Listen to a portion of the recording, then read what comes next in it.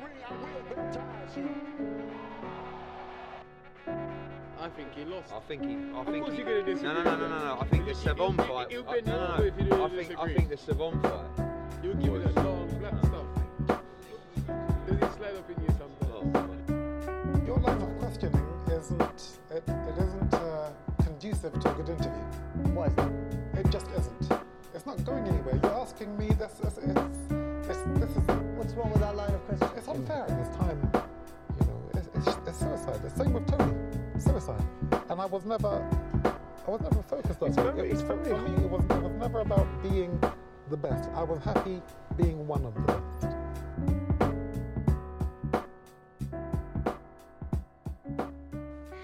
Hey, welcome back, everybody, to the number one podcast in the sport, where we like to have a little fun sometimes. So today, what I'm going to do, I think my commitment to myself is I asked for some questions. I've got about 18 or 19, but I think they kind of group together. So where they group together, I'll give credit to the people who asked them. And I'm just going to do this off the top, like no in-depth research. Whatever's in my head will come out. Don't know how that's going to work. So this one may never make it out. This may be like in the outtakes episode. But if this makes it out, then you know that it was halfway decent. But the reason is, why would I do this? Mainly because I think a lot of times I just kind of talk at you as an audience. And this is as close as you can have to like a live Q&A as possible. And, you know, just sort of try different textures for a change. Keep evolving the product, and hopefully this will land properly. So question number one. And I've got to attribute this to Danny Watley and Kobe Vicker. So guys, thank you for the question. And it is this: what does AJ do if he loses? And, you know, how does that affect his relationship with Matchroom? And then, you know, if he does decide to come back, would people still want to watch AJ? Would he be pay-per-view worthy? Yes or no? So there's a lot to unpick there. So number one, we need to know what's in this new DAZN deal. I think that would influence things a lot. So if he's guaranteed X million per fight, let's say, and it doesn't matter whether he wins or loses, he's just guaranteed X million per fight, why wouldn't you just carry on and just ride out the contract and, you know, pick whoever you want to pick, you know, rematch Dillian, fight Derek. All these sorts of things become viable options, right? You just keep it UK based, try and drive up the subscriber base for DAZN that way. So I think that's an option. But you have to really know what's in the contract. If it's a success-based contract, so he loses 25% of his guarantee with every defeat, would you want to carry on? I don't know, because Joshua's fighting once a year. Let me see. 2019, he fought twice. Ruiz 1, Ruiz 2. 2020, he fought once. Pulev. 2021, he fought once. Usyk. And 2022, realistically, he's only going to fight once, right? Because whatever happens in this fight, he's going to need at least a month to recover. And then that means he's straight into camp for another fight in December. I don't know if that's possible. Now, is he under pressure from DAZN? Are DAZN saying you need to fight twice this year, so you cannot lose? And would Joshua really want to be flogged like that? Because now that feels like servitude a bit. So would he really want to do that? Would he say, actually, do you know what? Let me just retire, focus on 258, elevating the next generation. And then he might go and do something else, maybe, you know, act or whatever. But if he loses, that would be really tough for him, because the way he was built up, the way he was managed, the way he was mollycoddled, the career he's had to date where they literally cleared every obstacle. You remember, they let him fight Vladimir Klitschko for the WBA belt. I didn't know you could fight for a belt when your last fight was a loss. Like, it's absolutely crazy the way that the rules were bent for Joshua. He's just got the Ring Magazine belt on the line for Saturday. When you've been treated like a king because you're the cash cow, it'll be very hard to go back down to fighting guys like Joe Joyce. And that's no disrespect to Joe, by the way. It'll be very hard to go down to fighting guys like Daniel Dubois, because you were on the brink of undisputed. Now, you know, sort of to focus on Danny's question, would he chase the big fights? Well, he didn't chase the big fights when there was something at stake. He didn't chase the big fights when the money and the legacy were at their highest. Would he chase them now? Now that he realizes that he's mortal? Would he? I don't know. I think if you get beaten by Usyk, fans will generally then accept that you'd have lost to Wilder and you'd have lost to Fury. They'll realize you were not really top tier. And that's no disrespect to Usyk either. But that's the point I'm trying to make here. Joshua's not going to go from being number 2 in the heavyweight division to being number 3. If he loses to Usyk, he goes down to like number 8. And the rankings should reflect that. Now, has he got it in him to climb his way up to the top? Because if he does, and he beats contender after contender and ends up fighting one of the top guys at heavyweight, his career looks completely different at that point. And maybe Joshua realizes that's what he needs to do. Maybe AJ's like, actually, I just need to beat all of these contenders. But mate, you're nearly 33 years old, so I don't know if that's the best solution. Could his body hold up for a 4-year run? A 4-year legacy run where he goes, I want to beat everyone in my path to get those belts back and then unify. I don't know. My view has always been, if he didn't do it when they just offered him 50 mil guaranteed, I don't think he'll do it now. Because I don't see there being a lot of money. The Saudi thing is going to be loss-making. There's no question about that. This is going to be loss-making for Saudi Arabia. And yes, there's a sport-washing element to it, but they don't like losing money. And definitely not for no damn boxing either. So I just think if AJ loses, I think there'll be a period of reflection. I expect his team will change, his trainers will change, a lot of things will change. And then you'll hear the kind of mea culpa. And he'll talk about he needs to go back to being him, that kid from Watford who's hungry, and he might move into his mum's house for publicity. There'll be all of this stuff if he decides to come back after a defeat. There'll be a reunion with Rob McCracken. All of this stuff will happen. And he'll build bridges, and him and Fury will become friends, and you'll see him training with Fury in Morecambe. He might even go and spar Wilder. All this stuff will happen on his redemption path, which I think would be good, actually. I'd really look forward to that. But I don't know what all the Joshua fans would do if he lost, and especially if he got stopped. Like, that's probably their nightmare scenario. So question 2 is from Danny Watley. And he asks, if Usyk wins, will he fight his IBF mandatory, which they're saying is between Zhang and Hrgovic, right, on the undercard? And then will that sell as a pay-per-view worthy? That's a good question. So I think if Usyk wins, the only acceptable thing he can say is, I want Fury, I want Wilder. Nothing else should matter to Usyk right now. He may say, actually, do you know what? I need to go back to my country. And, you know, whatever you think about that war in Ukraine, it's clearly affecting him and his family. So you'd understand perfectly if he said, I don't want to box anymore. I'm more concerned about my nation, my people, my family. So that would be a perfectly acceptable way to bow out, actually. And if he did that, I think he walks into the Hall of Fame. And I know I've said a lot of negative stuff about Usyk, but if he did that, all 4 belts at cruiser, 3 of the 4 big ones at heavyweight, he's good. Would he fight his mandatory? He's probably the guy that would, but what would that do for him? You know, Hrgovic is no Joshua. Hrgovic has enough skill and enough about him to make it a hard night's work for someone like Usyk. Not saying he'd win, but it's a hard night's work. And at 35, do you really want a hard night's work for not that much money? Because where would the fight happen? Realistically, it would happen on DAZN. I don't think a UK broadcaster would touch that. It's not lucrative enough. So yeah, DAZN would get the global rights like they have for this one. So he'd fight on DAZN pay-per-view, wouldn't do anything for the numbers. And it would be a dark time for the heavyweight division because you'd have a load of guys fighting for these belts that we don't know about and we don't really care about. Kind of like when Klitschko had the belt. But this reiterates one of the problems in boxing. We should know when all the mandatories fall. Governing bodies should say, for this division, here's when our mandatory falls. And then boxing just has to work its way around that. And that date shouldn't move. I'd love that if every sanctioning body said, right, on this date, the heavyweight title will be fought for.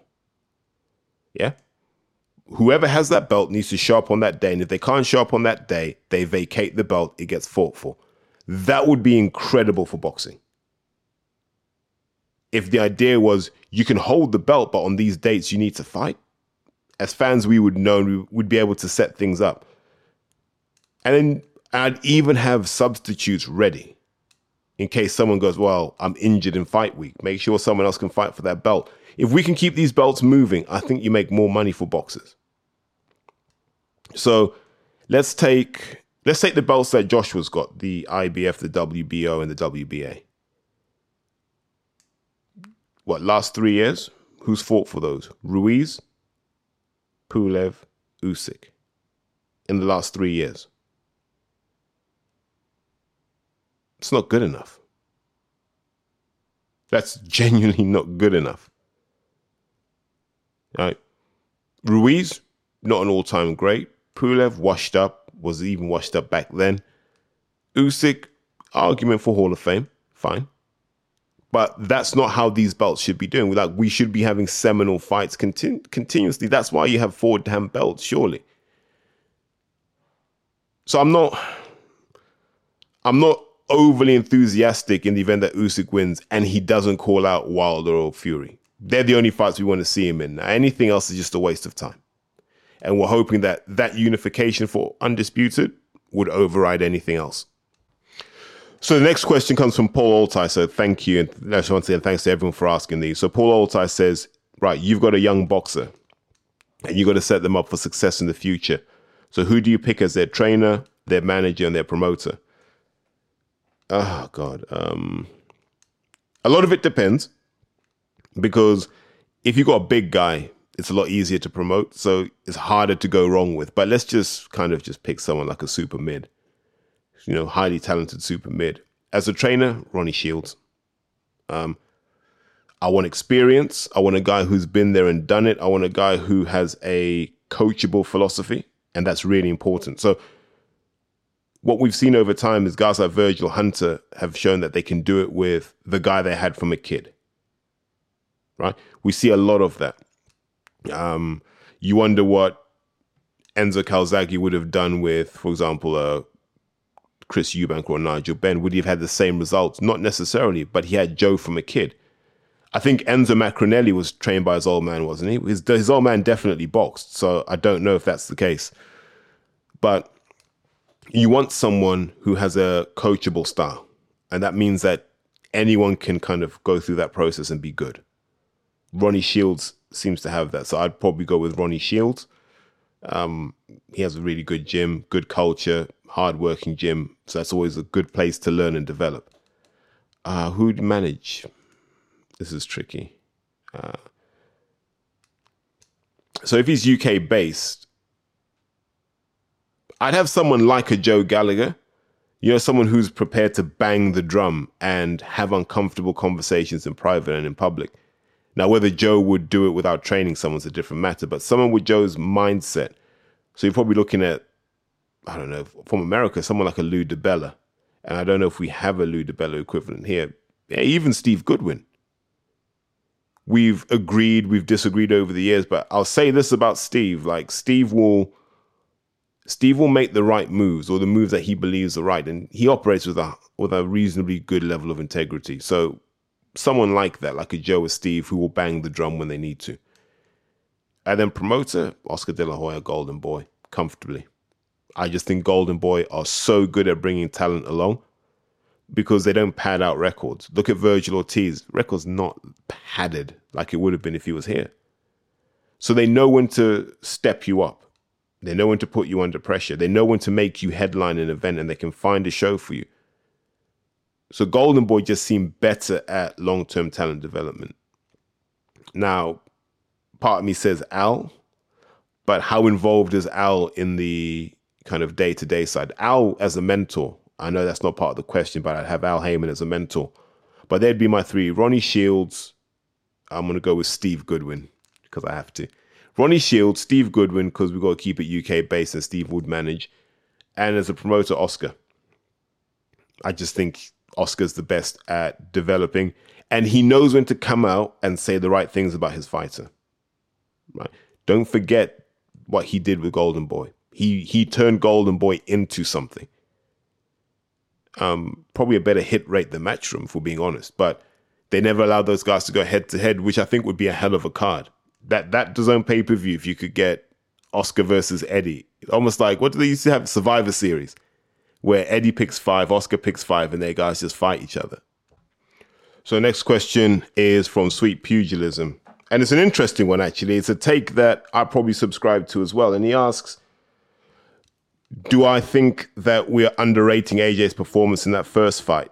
And actually, AJ's performance should have scared Usyk into reaching another level. So, yeah, essentially, are we underrating AJ's performance in that fight? 100%. Look at the first 3 rounds, right? AJ looked the best that I've seen him look. Now, it came at a heavy price because he couldn't sustain it. But when him and Usyk were just exchanging little feints and little head movements, I was like, what's he doing? Oh, is this what he's trained for? Okay, nice. And you have to give him his due. He showed us something different that night. He couldn't stick to it 100%, but at various points in that fight, you just see Joshua slip to his left and just shoot a right hand down. And we hadn't really seen that version of Joshua, that kind of punch picking, using his eyes a bit more. We hadn't seen that version of him. So as a Joshua performance, that was probably the best Joshua's looked. Those first 3 or 4 rounds are probably the best he's ever looked. Not his most entertaining fight, because that's still Vlad. Maybe not his most controlled fight, because that might be Ruiz too. But in terms of looking at someone going, he looks like he knows what he's doing.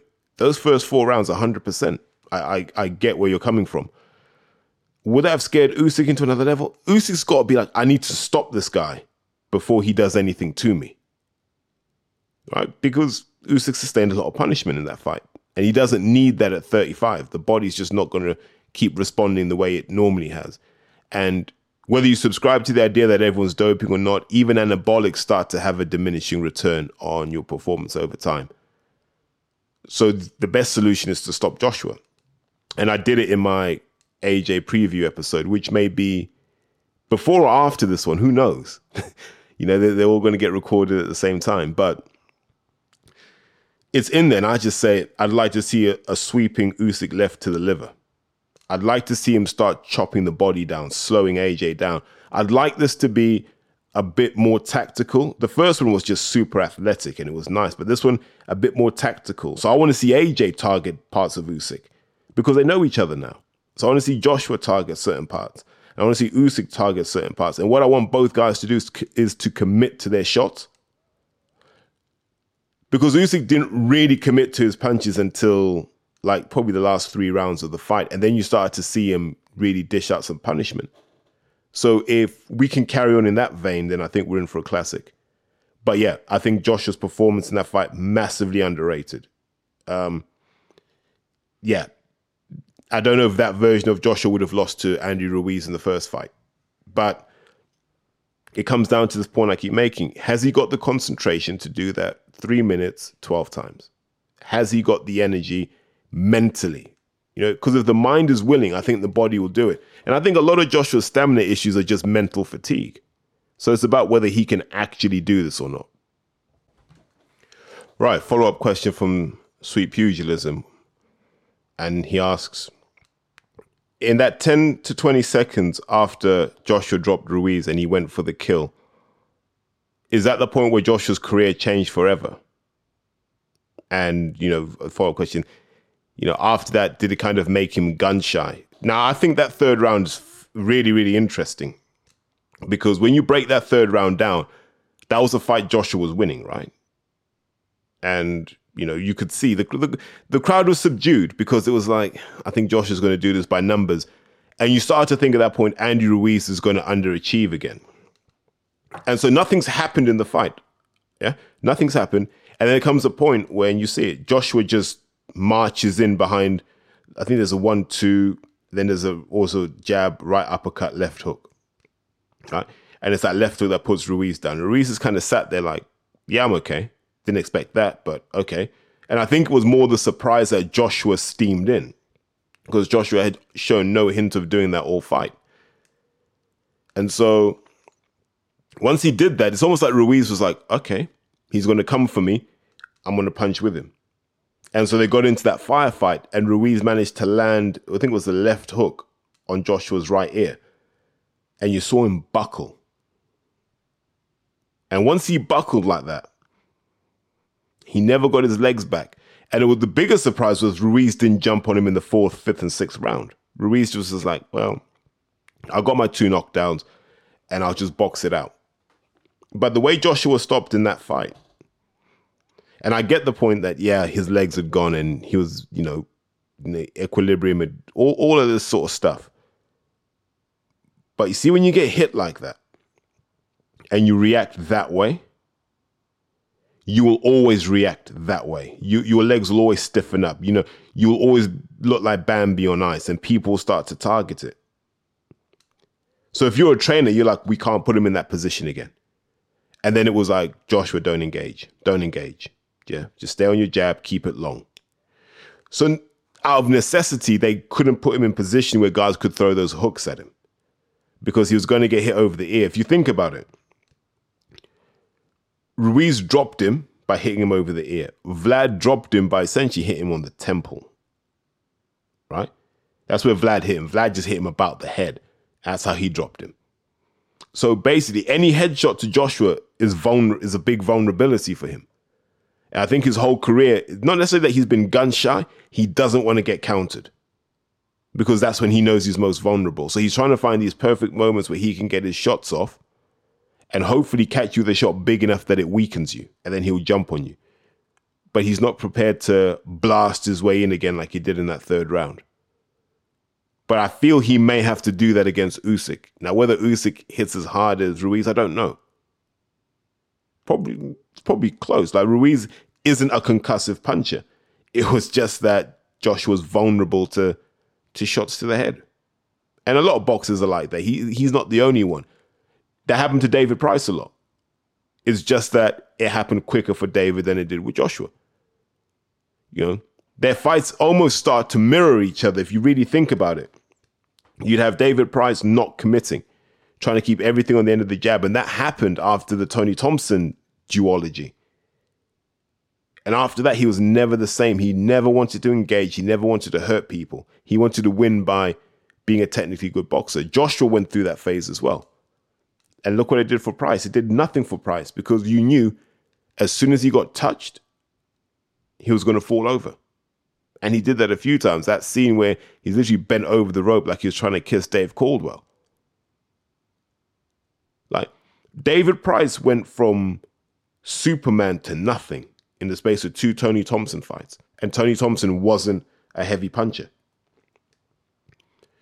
Now, why that happens to big guys, I have no idea. I genuinely think is that big guys don't get hit enough, that they can condition themselves psychologically to withstand that sort of punishment. So let's roll over to the question from Sensei Diaz. Once again, thank you. And it's this. Do UK fans have a propensity to dislike boxers with flashy styles? So I think the examples are used with James DeGale and Ben Whittaker. Then secondly, what's the difference in attitude between the United States and the United Kingdom fighters and fans? Right. So culturally, we don't like tall poppies in the UK. We don't, right? Our media doesn't like them. Like Paul Gascoigne got dragged a lot. Once Paul Gascoigne crossed over after Italia 90, he just became tabloid fodder, as did David Beckham. We just have a culture of tearing down larger-than-life characters. It's what we do. We did it with George Best as well. So when you see guys like Ben Whittaker, when you see guys like James DeGale, Prince Nassim Hamed, they get a hard time in the media, not because they're flashy. It's because they're confident and they're brazen about it. Which I see nothing, by the way, I see nothing wrong with this. If you can back up the things you say, I'm okay with that. It's when people are cocky and then they get sparked out and they don't learn. But a kid like Ben Whittaker, dedicated. Don't seem out of shape. Don't seem lazy. Don't see anything like that. Less so James DeGale. Now, let's compare those two.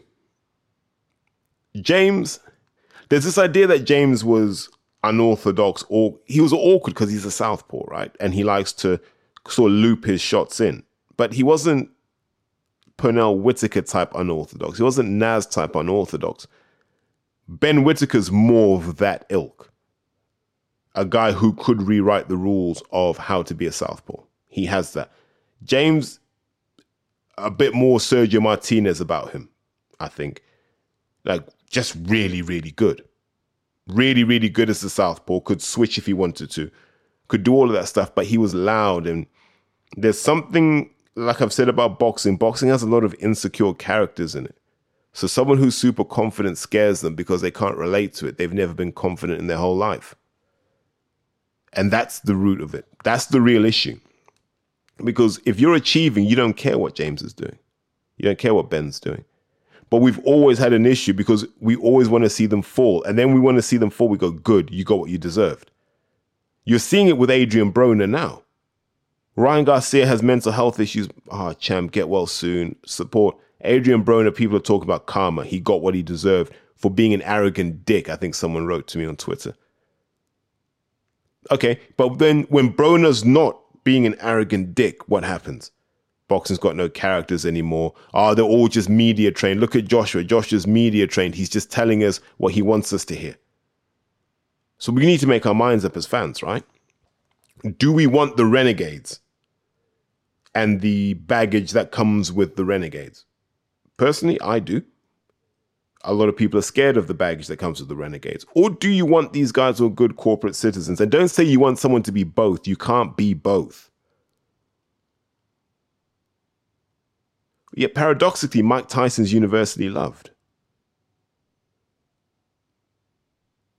So I don't necessarily think it's a style thing. I think it's a personality thing because Ryan Rhodes was flashy. But Ryan was never loud. Do you mean Ryan was never loud with it? He was kind of, he moved a bit in silence relative to the others. Johnny was flashy. Not the most entertaining, but Johnny was flashy when he needed to be. But he was quiet with it. Eubank was flashy and loud with it. People didn't like him. But I'm sure Nigel Benn was the guy who was really spending money on flash motors and stuff like that. But no one talks about that. So I think I say all of that to say something very simple. Boxing fans don't know what the hell's going on in the sport.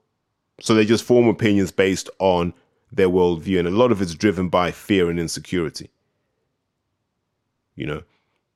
I'm sure Nassim Hamed, Ben Whitaker, all these guys remind them of the kid at school who could show up, play football really well, get girlfriends whenever he wanted, never seemed to try anything.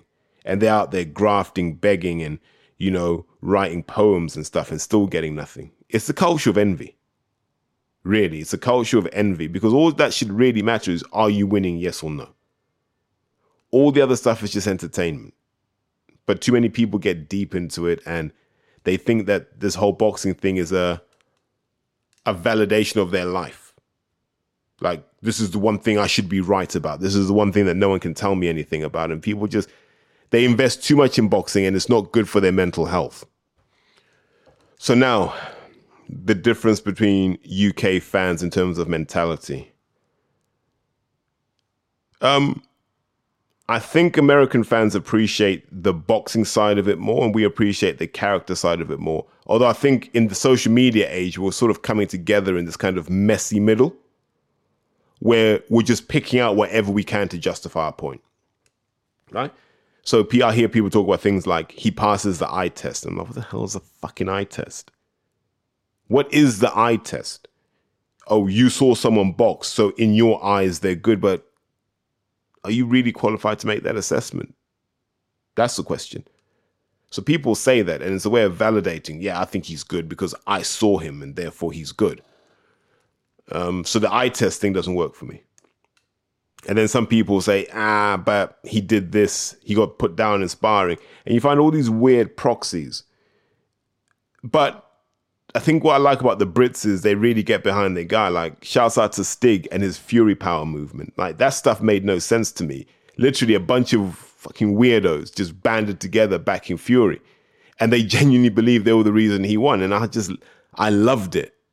I loved it because I was like, only in this country. So we have that weird mix of we take it super seriously, but we also don't.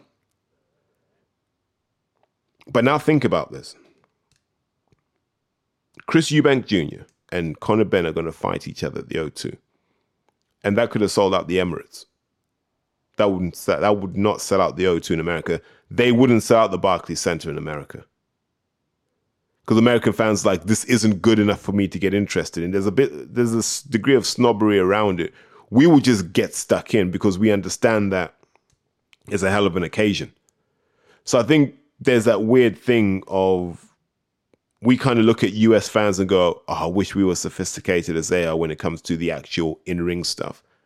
And they look at us and go, those guys really show out for their fighters. No matter how bad they are, they show out. So I think there's that difference, but we're meeting somewhere in the middle now as we kind of bond and communicate a lot more. Right. Got a question here from Coach Kev. I think this is a really good one, and I don't even know what the answer is right now. But it's, to paraphrase, you see loads of guys looking amazing in the gym, hitting the bags, the pads, this, that, and the third. And they can never execute on fight night. Well, let me rephrase that. They can't do what they do in the gym on fight night. And why is that? There are loads of reasons for this, right? The problem you have in the boxing coaching community is we use the word bottle job a lot. And it's a weird one. Because if the kid's got the balls to get punched in sparring, he's got the balls to get punched on fight night. He's not a bottle job. What happens a lot of times, if I'm being honest, a lot of people join a boxing club because they love the gym. The fighting is almost like an inconvenient price they have to pay for being part of that gym and for having status in the gym. Most lads that I know, they don't have aspirations to be a pro. They don't have aspirations to be an ABA champion. They want to be good boxers. And they'll spar hard and they'll do all of this stuff. But if you say to them, mate, you're fighting on Saturday, they're like, whatever. Because they just love the gym and they love the camaraderie and they love being around the people. They love being around their mates. They love being around the older heads. They love being around everyone in that gym. It's a safe haven for them. It's where they feel relaxed and comfortable. And when you're relaxed and comfortable, you do your best work. There's no question about that. So if I take you down to the TA Center in Grove Park and I say, right, you're boxing in the novice championships. You're like, I'm only doing it for you guys, but this isn't what I'm passionate about. And you see a lot of that where guys kind of mail it in, right? That's what you see. A lot of these guys just mail it in. They just love being in the gym. Now, there's another group of people who just can't handle fighting in front of people, right? They just can't. It gets to them. It just gets to them, and it always will. Maybe they're introverted by nature. They don't like being watched or seen, but they love being in the gym because no one's paying attention. And so they struggle to do that. So there's that's the second group of people. You get that rare breed who love it. And it's almost the opposite. They'll do just enough in sparring. They'll do just enough in training. Just enough. Just enough to be better than everyone else. They could do more, but they do just enough. And they always look like they're coasting. They always look like they're too laid back. And they come alive on fight night. Just come alive on fight night. I'm trying to think of an example off the top of my head. We had a kid, Mo, Somali kid. And he was like that. Mellow, laid back, lovely kid. Lovely young man. But horrible fucker in the ring. Another kid that I'm working with now, a young kid, Brian. Brian's such a nice guy, gregarious, outgoing. Even in the gym, he's nice, he's friendly. But he can be horrible too. Forearms, elbows when the fight comes, because he loves that. That's what gets him excited. A lot of people just buzz for the fights. They don't want to train. So look, just get me as many fights as you can. There was another kid, James Brushwood. He was like that. Couldn't box for toffee, but loved to fight. I love that spirit. You know, those guys who are like, I just want to take someone's head off. And then there are other guys who, if you get them in the right headspace, can do that. I always used to say about John Pilata, you really start priming him for a fight 4 weeks before the fight. And you just have in his thought how much fun he's going to have. You know, everyone's there to see him. They want to see JP knock someone out. They want to see JP hurt someone. You've got to prime him with all of that. And what happened when he started to train with other people, they didn't understand those cues. And I tried to warn people about this. So they didn't understand that to get him to execute, you have to work on him for weeks. And he's not the only boxer who's like this. And it's not weakness. It's just they think about so many different things that sometimes you just want them to focus on what's important. It's like, look, you need to go out there and do what you do this for. You love to entertain. You love being the focus of attention. Go out there and let them know you're the best. And you build that long enough, and then he'd deliver a performance. But there are all of these elements that can contribute to it. You know, some people overachieve, they're big characters. Like, I'm the sort of person, I'm not going to say I mailed in my training, but whenever the lights came on, I always wanted to play. Well, in football, they say, who wants the ball when you're losing? And I'm that sort of guy. I just want the ball all the time. I want whatever it is, I want it. If there's pain to be dished out, I want it. If there's sacrifice to be dished out, I want it. I want to be right there in the trenches. That's my mindset. And a lot of guys have that mindset. But it's about whether Saturday night at a working men's club is your theatre or not. And for a lot of guys, it's not. But they go on to do amazing things elsewhere where they put themselves in even more uncomfortable positions. But in essence, that's what you have. You have a lot of guys who don't really care about fighting. They just love the training. Then you have a lot of guys who don't care about the training and love the fighting. And then you have everything in between. You know, like I've had lads come to the gym, learn how to box, have a couple of fights and realize I can go and beat up the kid who bullied me. I've had that a lot where I've had to sort of deal with those situations. Gyms are crazy things. The things you see in gyms, the stories you hear in gyms are just crazy because it's just a microcosm of the community in which your gym sits. Now, is there a way you can get people to be better at executing what they do in the gym on fight night?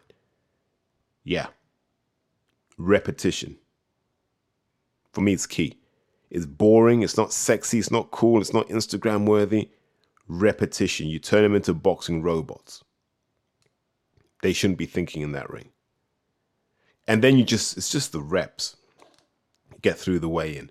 You know how you want to make weight, all that sort of stuff. Being around other fighters and making sure their nervous energy doesn't impact you. And understanding that actually what you're feeling is excitement. You're not scared. You're excited. You've been hit before. It didn't affect you. This isn't going to affect you. And it's all of these things that come together. And it takes a little while to understand what they are. Because you'll hear me and loads of other people talk about walking into the gym on a Tuesday or a Thursday and being scared about what's about to happen. And that's what it feels like in a lot of situations. But once you can turn that around and call it excitement, you're like, yeah, we're going to get at it. Then it's different. And you start bouncing off the walls and that's when you really immerse yourself in this thing we call boxing. So then Coach Kev asks me about my best sparring story. Wow.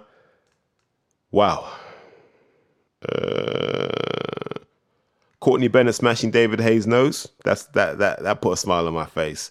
So there's a time we went down to David's gym. It was a Wednesday evening, I can remember. This was before he fought the Cobra. So this has got to be like mid-2016, surely. And I can remember I was coming back from Leeds. And I had to be there in time. I get the message, can Courtney come and do 6 rounds with David? So, okay, cool. So I get there, and obviously Team Hay are there. And it's like, okay, so what level are we doing today? I was like, yeah, sure, Courtney can push David. We need to see, where his capabilities are. So feel free to push as hard as you want. And so they go at it. And David smashes Courtney with a right hand to the jaw. And I remember in my head, when I saw that punch fly, that could knock him out. Shit. Courtney takes it. And inside, I'm screaming. I'm like, fuck yeah. And then 30 seconds later, Courtney slipped David's jab, boomed a straight right. Nose is disintegrated. David's held on for dear life. Like, he just held on. And I'm like, oh my God. They separate, and you can just see the left side of Courtney's t-shirt just covered in blood. Like, blood. And, they carry on because at this point, it's like, okay, just don't go for the nose again, okay? And so they see it through. And that was the first time David looked at me and went, mate, you're like better than I thought. You could be the British Riddick Bowe if you carry on the way you are. And that's one of my happiest moments as a coach, because I'm like, fuck, David sees what I see. So that's one of them. One that doesn't involve me was James DeGale against Frank Buglioni. And was this before? Oh, who was he? I can't remember who DeGale was fighting. Was it Eubank? But James was coming back. And I think he was a little bit overweight, not too overweight. Buglioni was big. And they spar. James plays with Frank. Smaller guy, but he plays with Frank. And all James kept shouting was, all of you lot think I'm done. All of you think I'm going to get beat. That's why you're here. You want to see me get beaten up. And James is just ranting and raving. And like, as he's hitting Buglioni, he's just shouting out to all of us watching, you never believed in me. Like, and you can see this is like this catharsis throughout the whole sparring. And Frank's like, what the hell's going on here? And I always remember that because of the intensity. Like, James was like, everything came out. The box of tricks came out. And he was like, no one believes in me. Doesn't matter. I believe in me. I was like, wow, where's all this come from? So that was epic. And like, they really went at it. You know, Frank was heavy-handed, but James was just getting out the way, peppering him, moving. He looked really, really good, actually. But you knew Father Time was catching up. Other sparring stories. Go back to some of like the classics, man. Like, I can remember there used to be a guy at the lodge called Anthony Small. Don't Google him. You'll get MI5 at your door in a heartbeat. So don't Google Anthony Small. If you know who he is, you know who he is. Now, here's the thing about Smallsy. Right? Anthony Small boxed as a pro, as a light middleweight. He's not a big guy. He's a slight guy, right? He's slight. But he's quite dense and he's strong. Now, if you've never been hit by Anthony Small, you might underestimate him. So I can remember once being in the changing room and we're all having a laugh and a joke. And I thought, let me just involve Anthony Small in the joke. I didn't even insult him. I just mentioned his name. And everyone stopped and went, I don't know if you should have done that, T. So why? Anthony Small gets changed. One mad head guard, man. Looked like one of those college wrestling head guards. And he was just sat in the ring waiting. Just waiting. And everyone that came in got slapped up. Everyone. So then it was my turn. Whoo! Whoo! Anthony Small hit me with a left hook. Right? It wasn't even to the head, by the way. It was, you know where the dead arm spot is on your right arm? He hit it there. And I thought someone had cut my arm off. I might have even looked down to go, have I still got my arm there? I've never felt anything like that before. I was like, what the hell? And I think I said to him, mate, is there padding in your gloves? And he put his arm out for me to touch. He's like, yeah. And as I went to touch it, another left hook, boom. And he's like, I'm going to hit you with 3 left hooks. I'm like, nah, don't be stupid. Bang, bang, bang. And he was just taking the piss. And I learned from then on, man, leave Anthony Smalls the F alone. When you saw him sat in that ring waiting, you knew that discipline was going to get meted out. And that wasn't a one-off. Other stories, stuff that I've enjoyed. Back in the day, man, jumping in with Ryan Rhodes when I was a student and getting my ass handed to me, that wasn't a good look either. Sparring Dom Akinladi, they're my favorites, actually. Big Dom, most fun I've had in the ring. That is the most fun I've had in the ring. Like Dom would be like, I know what you're going to do. Like, he just trash talk. He's like, look, I know you're looking for that uppercut. And they'd be like, I'm going to let you try, but you know what's coming next. And it's literally, you do 3 rounds with him and it's just 9 minutes of just non-stop chat. And it's quick because he's a funny guy. And like, I like to think I'm funny. And you used to have those rounds, but it hurt. On both sides, it hurt. But you learned that respect. Who else? We had some monsters in that gym back in the day, man. Even Linton, man. When Linton just silenced me with a body shot once. So shouts out to him. Like, I tried to tough it out, but he's like, I know I got you with that one. I'm like, listen, no comment. I mean, like, so the loads of these stories that you see. What's another one I enjoyed? Just saw on Brian Jennings. Yeah. I've seen him, Brian Jennings. I've seen Brian Jennings and Parker. And they're all good, but they're not good for the backstory. They're just really engrossing sparring sessions where no one really gets knocked out, but they just go at it and they talk shit to each other all the time. But in terms of like a sparring event, I wish I'd been around for James Toney sparring. Like, you watch all the old videos of him, I think it's with Layman Brewster. There's one with Danny Green. And you look and you go, wow, imagine being there for that. And imagine getting called in for that. Because as out of shape as Toney was, it just looked like he could dig. Like his power carried up the weights. And that would have been a really scary proposition. John Mitchell asks, how far can Boxer go? Wow. So there are a lot of caveats to this. If none of the MTK contagion touches Boxer, then I think Boxer will be there for as long as they want to be. It may rebrand, but that machine that we call Boxer at the moment will be there for a while. And there's a reason. Ben's got a lot of wise old men that sit behind him and offer him that kind of cover fire. So a lot of these deals do get done, but he's got such a good advisory team around behind the scenes that he just now needs to grow into that front man role. And I know he likes to say stuff like, I don't want to really do my business in public, but you have to now. Eddie's moved the role of a promoter into that space where you have to be the voice of the franchise.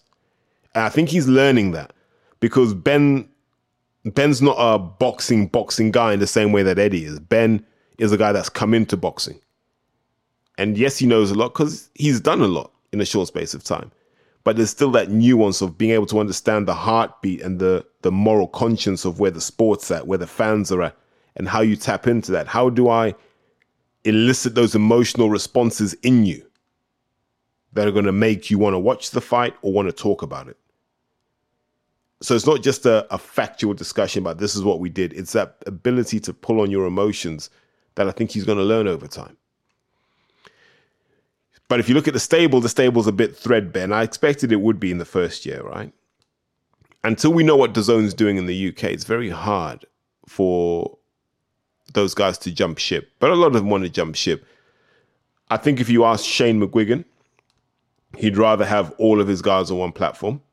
I think it's just better for him in terms of the raw economics of it, certainty of planning, all of that. And I think it's true for most trainers. I think if Joe could do it, he'd have all of his guys on Sky too. As long as Sky has that pay-per-view machine, people will want it. The biggest existential risk is that people turn to a DAZN model. Because remember, Sky Sports isn't cheap. So do you then just go to DAZN?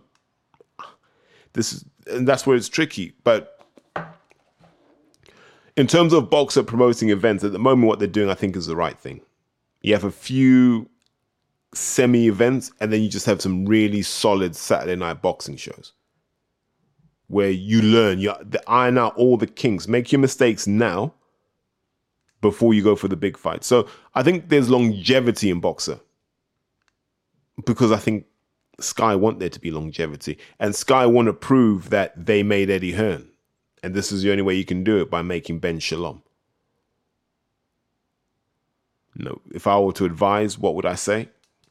Keep signing the best youngsters. Keep signing the best youngsters. Keep them happy. But understand why Golden Boy have been successful. You challenge your guys at the right time. I think Sky have just signed Jack Massey, subject to, a few bumps in the road. And if that's the case, then look, you're going to get Jack Massey versus Chris Billum-Smith. So you're going to get the rerun of the 2013 ABA final. You don't have to sell that fight. Chris will say that. Jack beat me that time. We're different men now. Let's see what happens. But they have styles that should mesh. Real, functional, solid fundamentals, and heavy-handed enough to hurt each other. So as long as Sky keep making those kinds of fights, Boxer should be okay. But then we're talking about, when are people going to fight for world titles? How are you going to position them for the world titles? When are we going to get those seminal fights, those true boxing events? I don't think they're in a rush, nor should they be. They need to build those. And when they do, like you saw with Chamberlain versus Billum Smith, the fans go home happy. The fans go home delighted. So next up is a question from Daniel Desmond, and it's this. If you took AJ, Alexander Usyk, Deontay Wilder, and Tyson Fury in a round-robin tournament, who comes out on top? And, God, this is tricky. Bear with me. I'm trying to work out the logic in this. So everyone's got to fight each other, right? Is that 6 fights? I think it's about 6 fights. If I'm wrong on that, apologies. But I think it's 6 fights. And, right, if it's 6 fights, let's break it down. Usyk wins 1, loses 2. I think Usyk loses to Fury. I think Usyk loses to Wilder. Different ways. Fury on points, Wilder by stoppage. Just my opinion. Don't shoot me down on this. I think Joshua wins 1, and that's probably Fury. I think Joshua may beat Fury. Styles make fights. And that means Fury wins 2. He beats Usyk and he beats Wilder. That means Wilder wins 2. He beats Joshua, in my opinion, and he beats Usyk. So I think at the top of it, you'd end up with Fury and Wilder. Fury beats Wilder, so Fury ends up on top. Wilder second. Usyk third. Joshua fourth. Would be my guess. But it's a big if, right? Because if it turns out Joshua's not Fury's nemesis, then Joshua wins none. Fury wins 3, so he's comfortably on top. And look, that may change. Like, let's say Usyk stops Joshua on Saturday, then I might have to revise it and say, I think Usyk stops Wilder too. So yeah, but as things stand, 2 wins each for Fury and Wilder, 1 win each for Usyk and Joshua would be how I do it. Now, if I've miscalculated the number of fights that there should be, feel free to correct me, but that would be my answer. But credit to Usyk for even being in that discussion, because look, there are other people that should have been, like Tony Yoka, who choked. Remember when Gerald Washington was meant to be the next killer out of America and he couldn't deliver? He's now just a sparring partner. Same with Malik Scott. A guy I'd like to see maybe mix it at that level. Let's see what Martin Bakole can do. After what he did to Yoka, put him in with like a Hrgovic. Let's find out what a fully focused and hungry Bakole can do. So this will be a quick one from West Midlands Boxing. Does Anthony Joshua have the gas tank to set a good pace for 12 rounds against Usyk? No. And I don't think it's necessarily a physical thing. I think it's just a mental thing. When Usyk ups the work rate, it's about how calm you can stay. Do you remember how calm Mayweather stayed against Pacquiao? And Pacquiao has Mayweather on work rate all day, every day. But Floyd was able to stay calm and just stick to his fundamentals. Jab, create distance. Jab, create distance again. When there was an opening, you took it. You didn't wait. You didn't hesitate. And then he started to create his own openings and set his own traps. And I don't think Joshua can do that because he hasn't got the clarity of mind to do that. And without that clarity of mind, you're always going to be in a highly stressful situation. I don't know if that's energy sapping over 12 rounds. It seems to be for him. People say it's the muscle mass he carries. But he's been able to do 12 rounds when it's been comfortable, right? And I don't mean like in terms of work rate. When it's been psychologically comfortable, Joshua can do the rounds. He can't do the rounds when he hasn't got time to think and he's in situations that he can't understand. Then he starts to stress out, and then that's when he burns his tank out. So I think it's a mixture of physiological and mental with him, and I don't think he hasn't got it in him to keep up with Usyk for 12 rounds. So let's head over to Mohammed Kasim, who asks 2 questions. So 1, what needs to change to GB boxing? And 2, what makes a good or a bad boxing gym, or amateur boxing gym, to be precise? What needs to change to GB?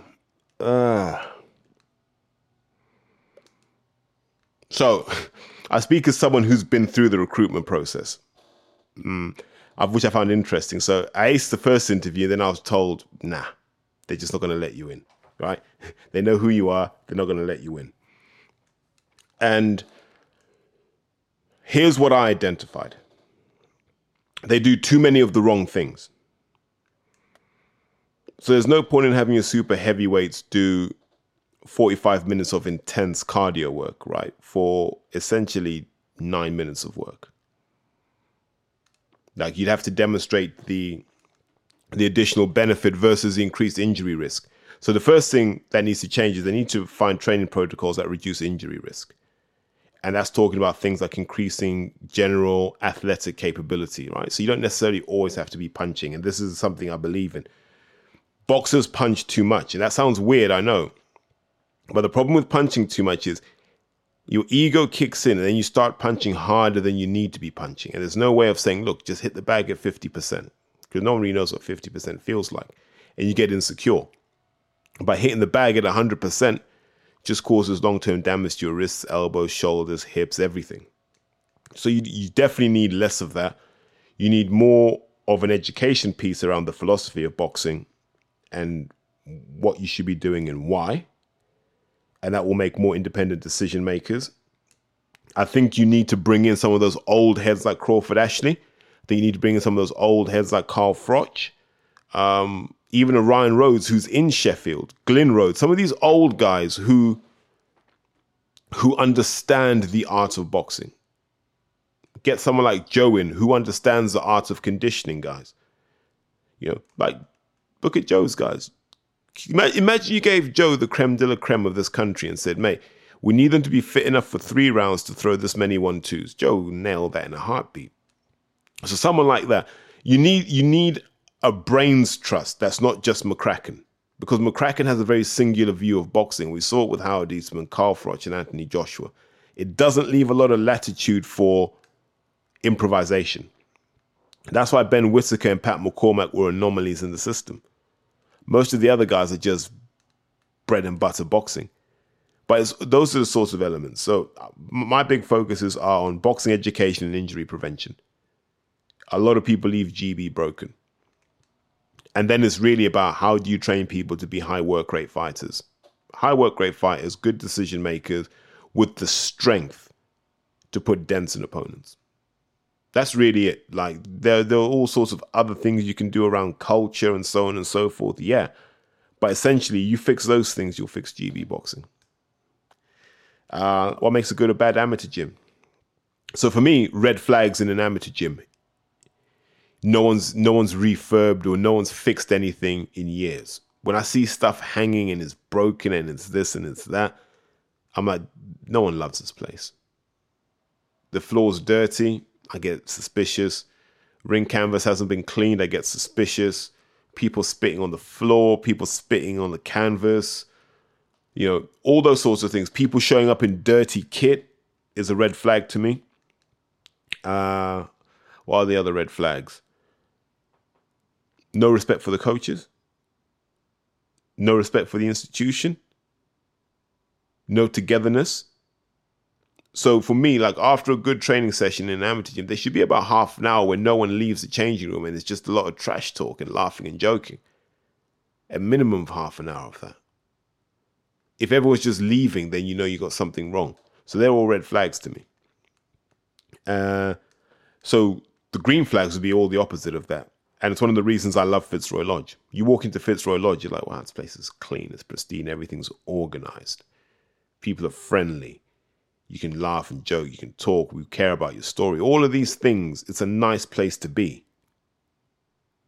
It's a nice place to be. It makes you proud. You're like, I belong to something.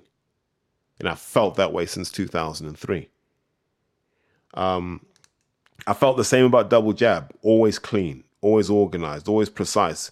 A little bit more rowdy, but the average age was younger, so it's understandable. But broadly speaking, everyone loved that club. You talk to the guys who are there now, they miss that. They miss those days. We made something special happen there.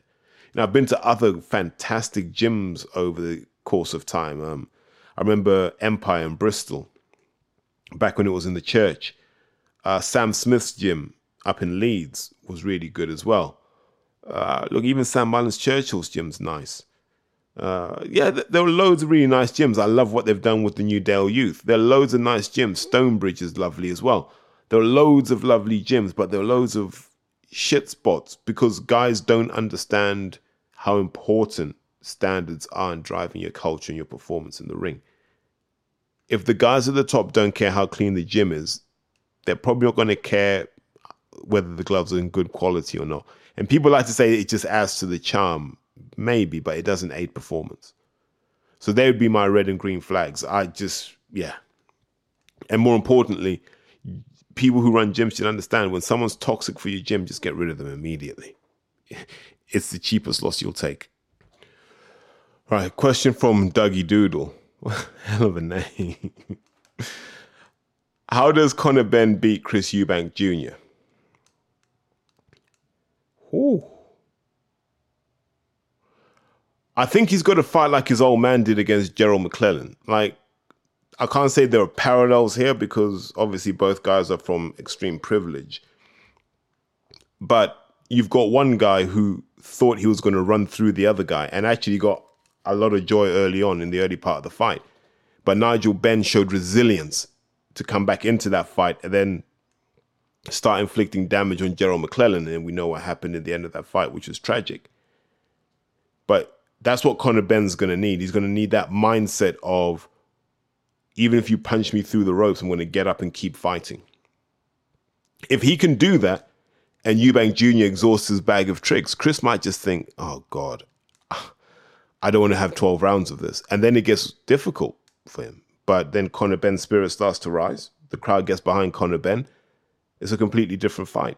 But I don't think there's much you can do tactically because I don't know if Conor can execute those sort of precise tactical game plans. I think he's just got to go out there and it's jabs, it's hooks, it's uppercuts. He should be able to punch from any position. And I think that will keep Eubank focused enough. But then Eubank can do that too. And if Eubank were to do that, then it might be horrible for Conor. But I want it to be competitive. I don't know how or why, but I just want this fight to be competitive. And so I will be rooting for Conor Benn to an extent, and I'd like to see him do his fair share of damage.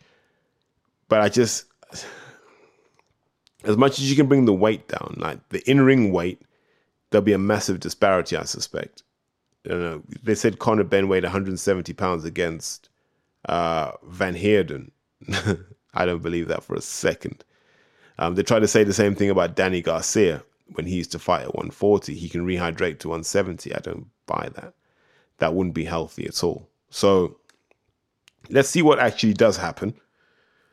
I think Conor's best bet is that kind of like box like his old man for as long as he can, you know, and then that way he keeps Eubank occupied enough that Eubank can't overthink anything, and so Eubank's got to react in the moment, which creates more openings. So I think it's possible.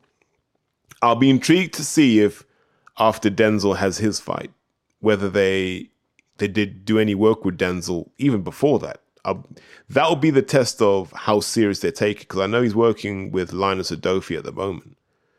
But if you saw Conor Benn and Denzel Bentley, then you know that Conor's willing to put himself in harm's way. That will be my test at the moment. So we've got a non-boxing question from Yuri, and let me paraphrase it.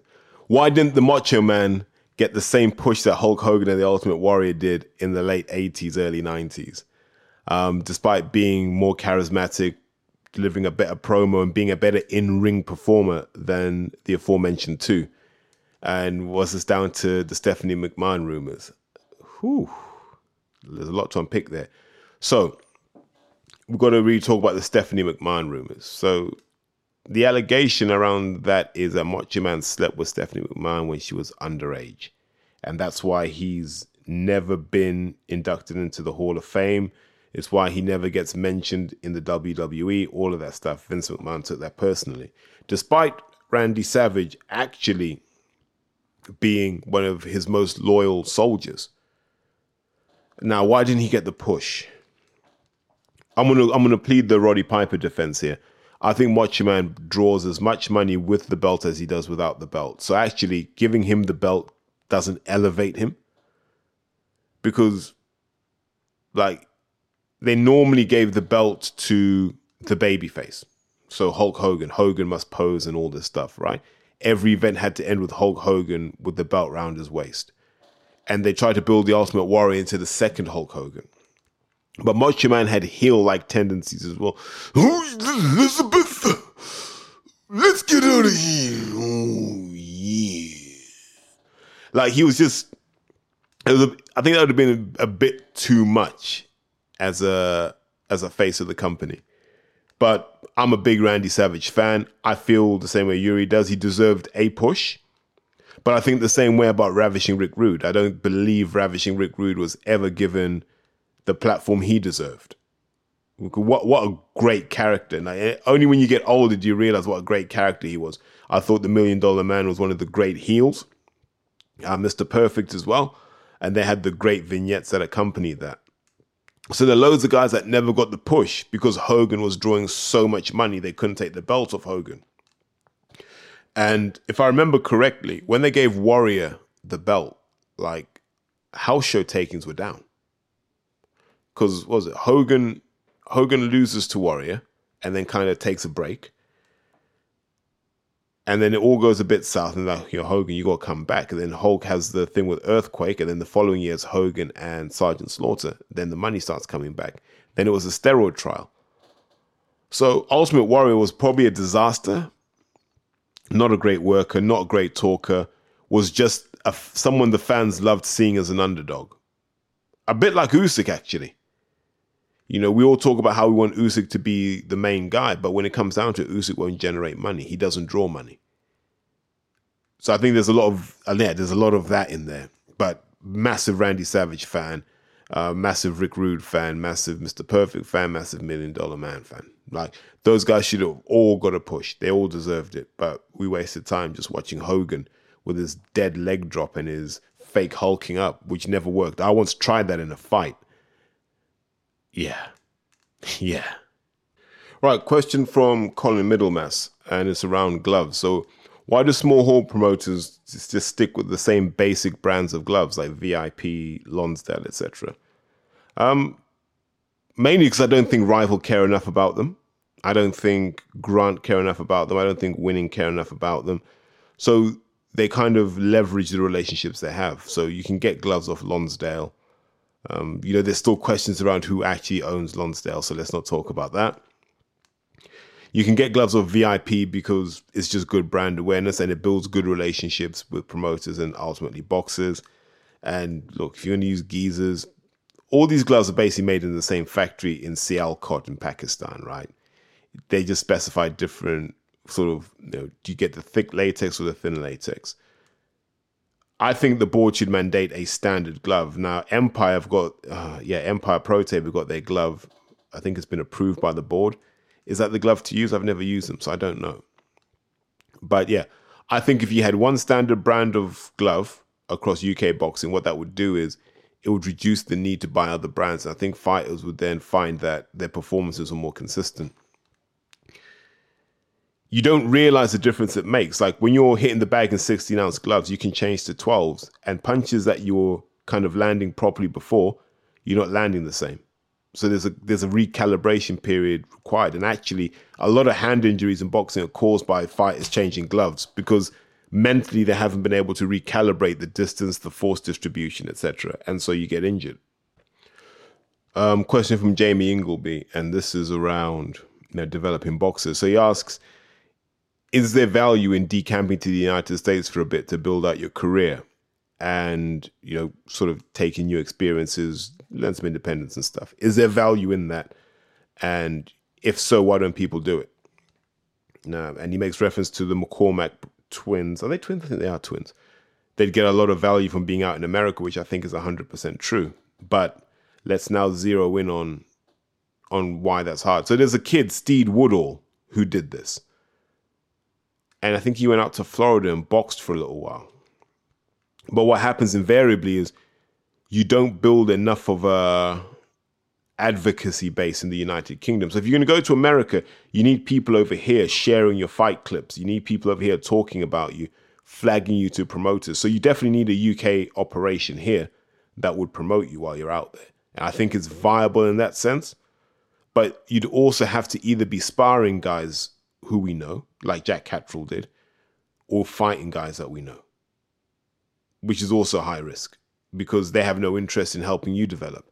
So I think to spend a few months in America sparring, learning that culture, learning how you can develop better based on what you've seen there, I think that's valuable. But I don't know about building your career there simply because it just looks like a hard slog. They're all good as well. Everyone's out there trying to make a hustle and you're just a standard Brit to them.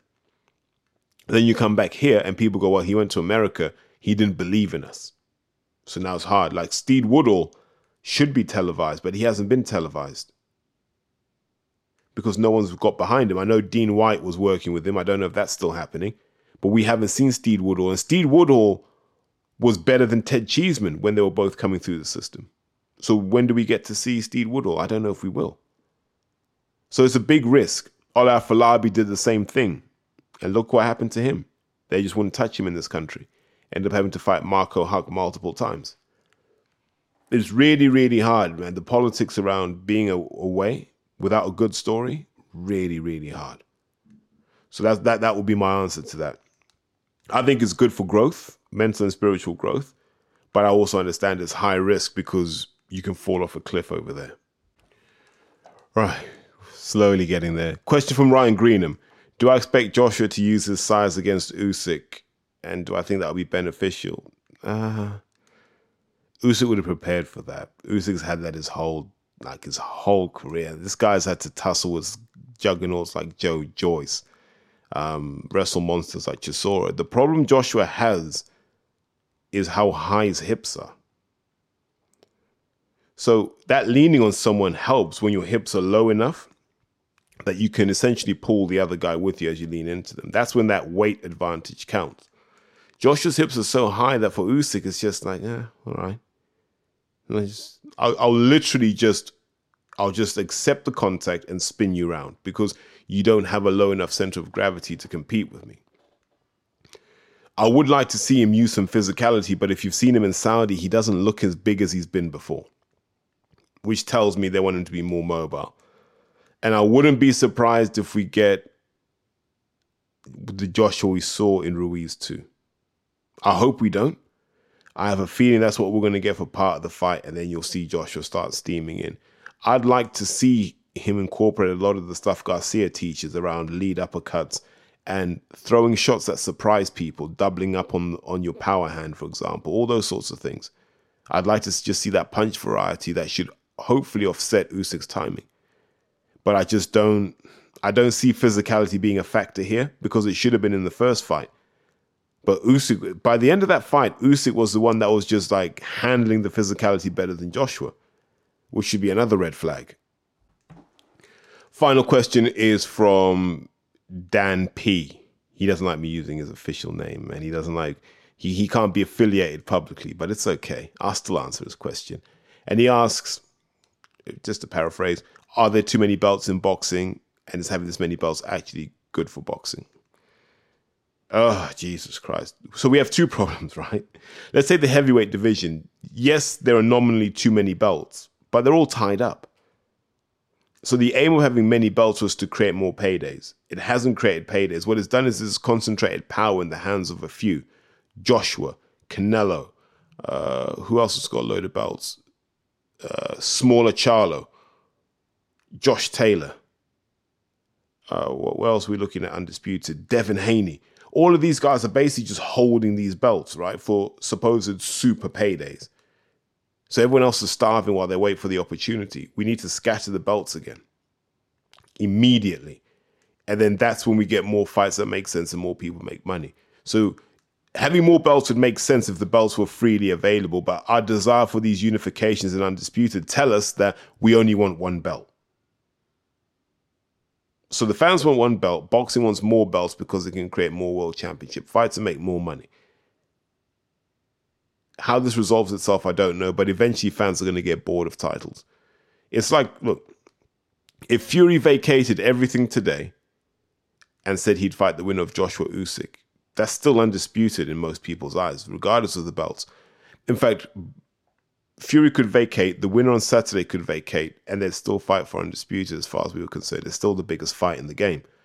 So the belts are almost becoming irrelevant. As a wise man once said, when everything's a title, nothing's a title. So that's how I'd look at it. I'd take a step back and I'd say, right, let's really analyze this and go, how do you make boxing more appealing? You have one champion and that guy has to defend his belt 4 times a year. If he can't defend it, the belt goes vacant, and there should be defined dates when this happens. That's all. You get a lot more traction at that point. People will start taking it seriously. Until then, nah, not for me. Whew. God, I don't even know how long that was, by the way. But listen, thank you to everyone who fired questions. And I actually enjoyed that because it was one of those I said, let me just do no research, go off the top of the head, and I can at least find out where my weaknesses are. But I'm going to do another one of these pretty soon. As always, man, when I put the call out for questions, questions can be about almost anything. I mean, I will tackle almost anything. So thank you to the guys who asked the questions. And if you haven't already, listen to the Joshua Usyk breakdown episode as well. We're going to just drop 2 in 24 hours. So you guys have got that content for the week. Take care, guys.